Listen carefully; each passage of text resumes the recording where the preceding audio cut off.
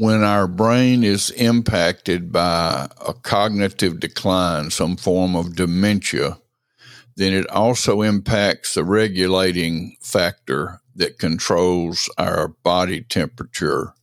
What happens is the brain starts to restrict flow of blood to the extremities, and our hands and feet get cold even if the rest of our body is hot.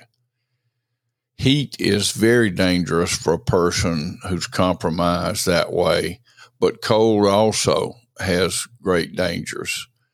We need to pay attention to this. We can do things like provide a warm towel or blanket, but not too warm as to be dangerous, to cover feet, or a warm cup of some liquid to hold, or even just a warmed cup.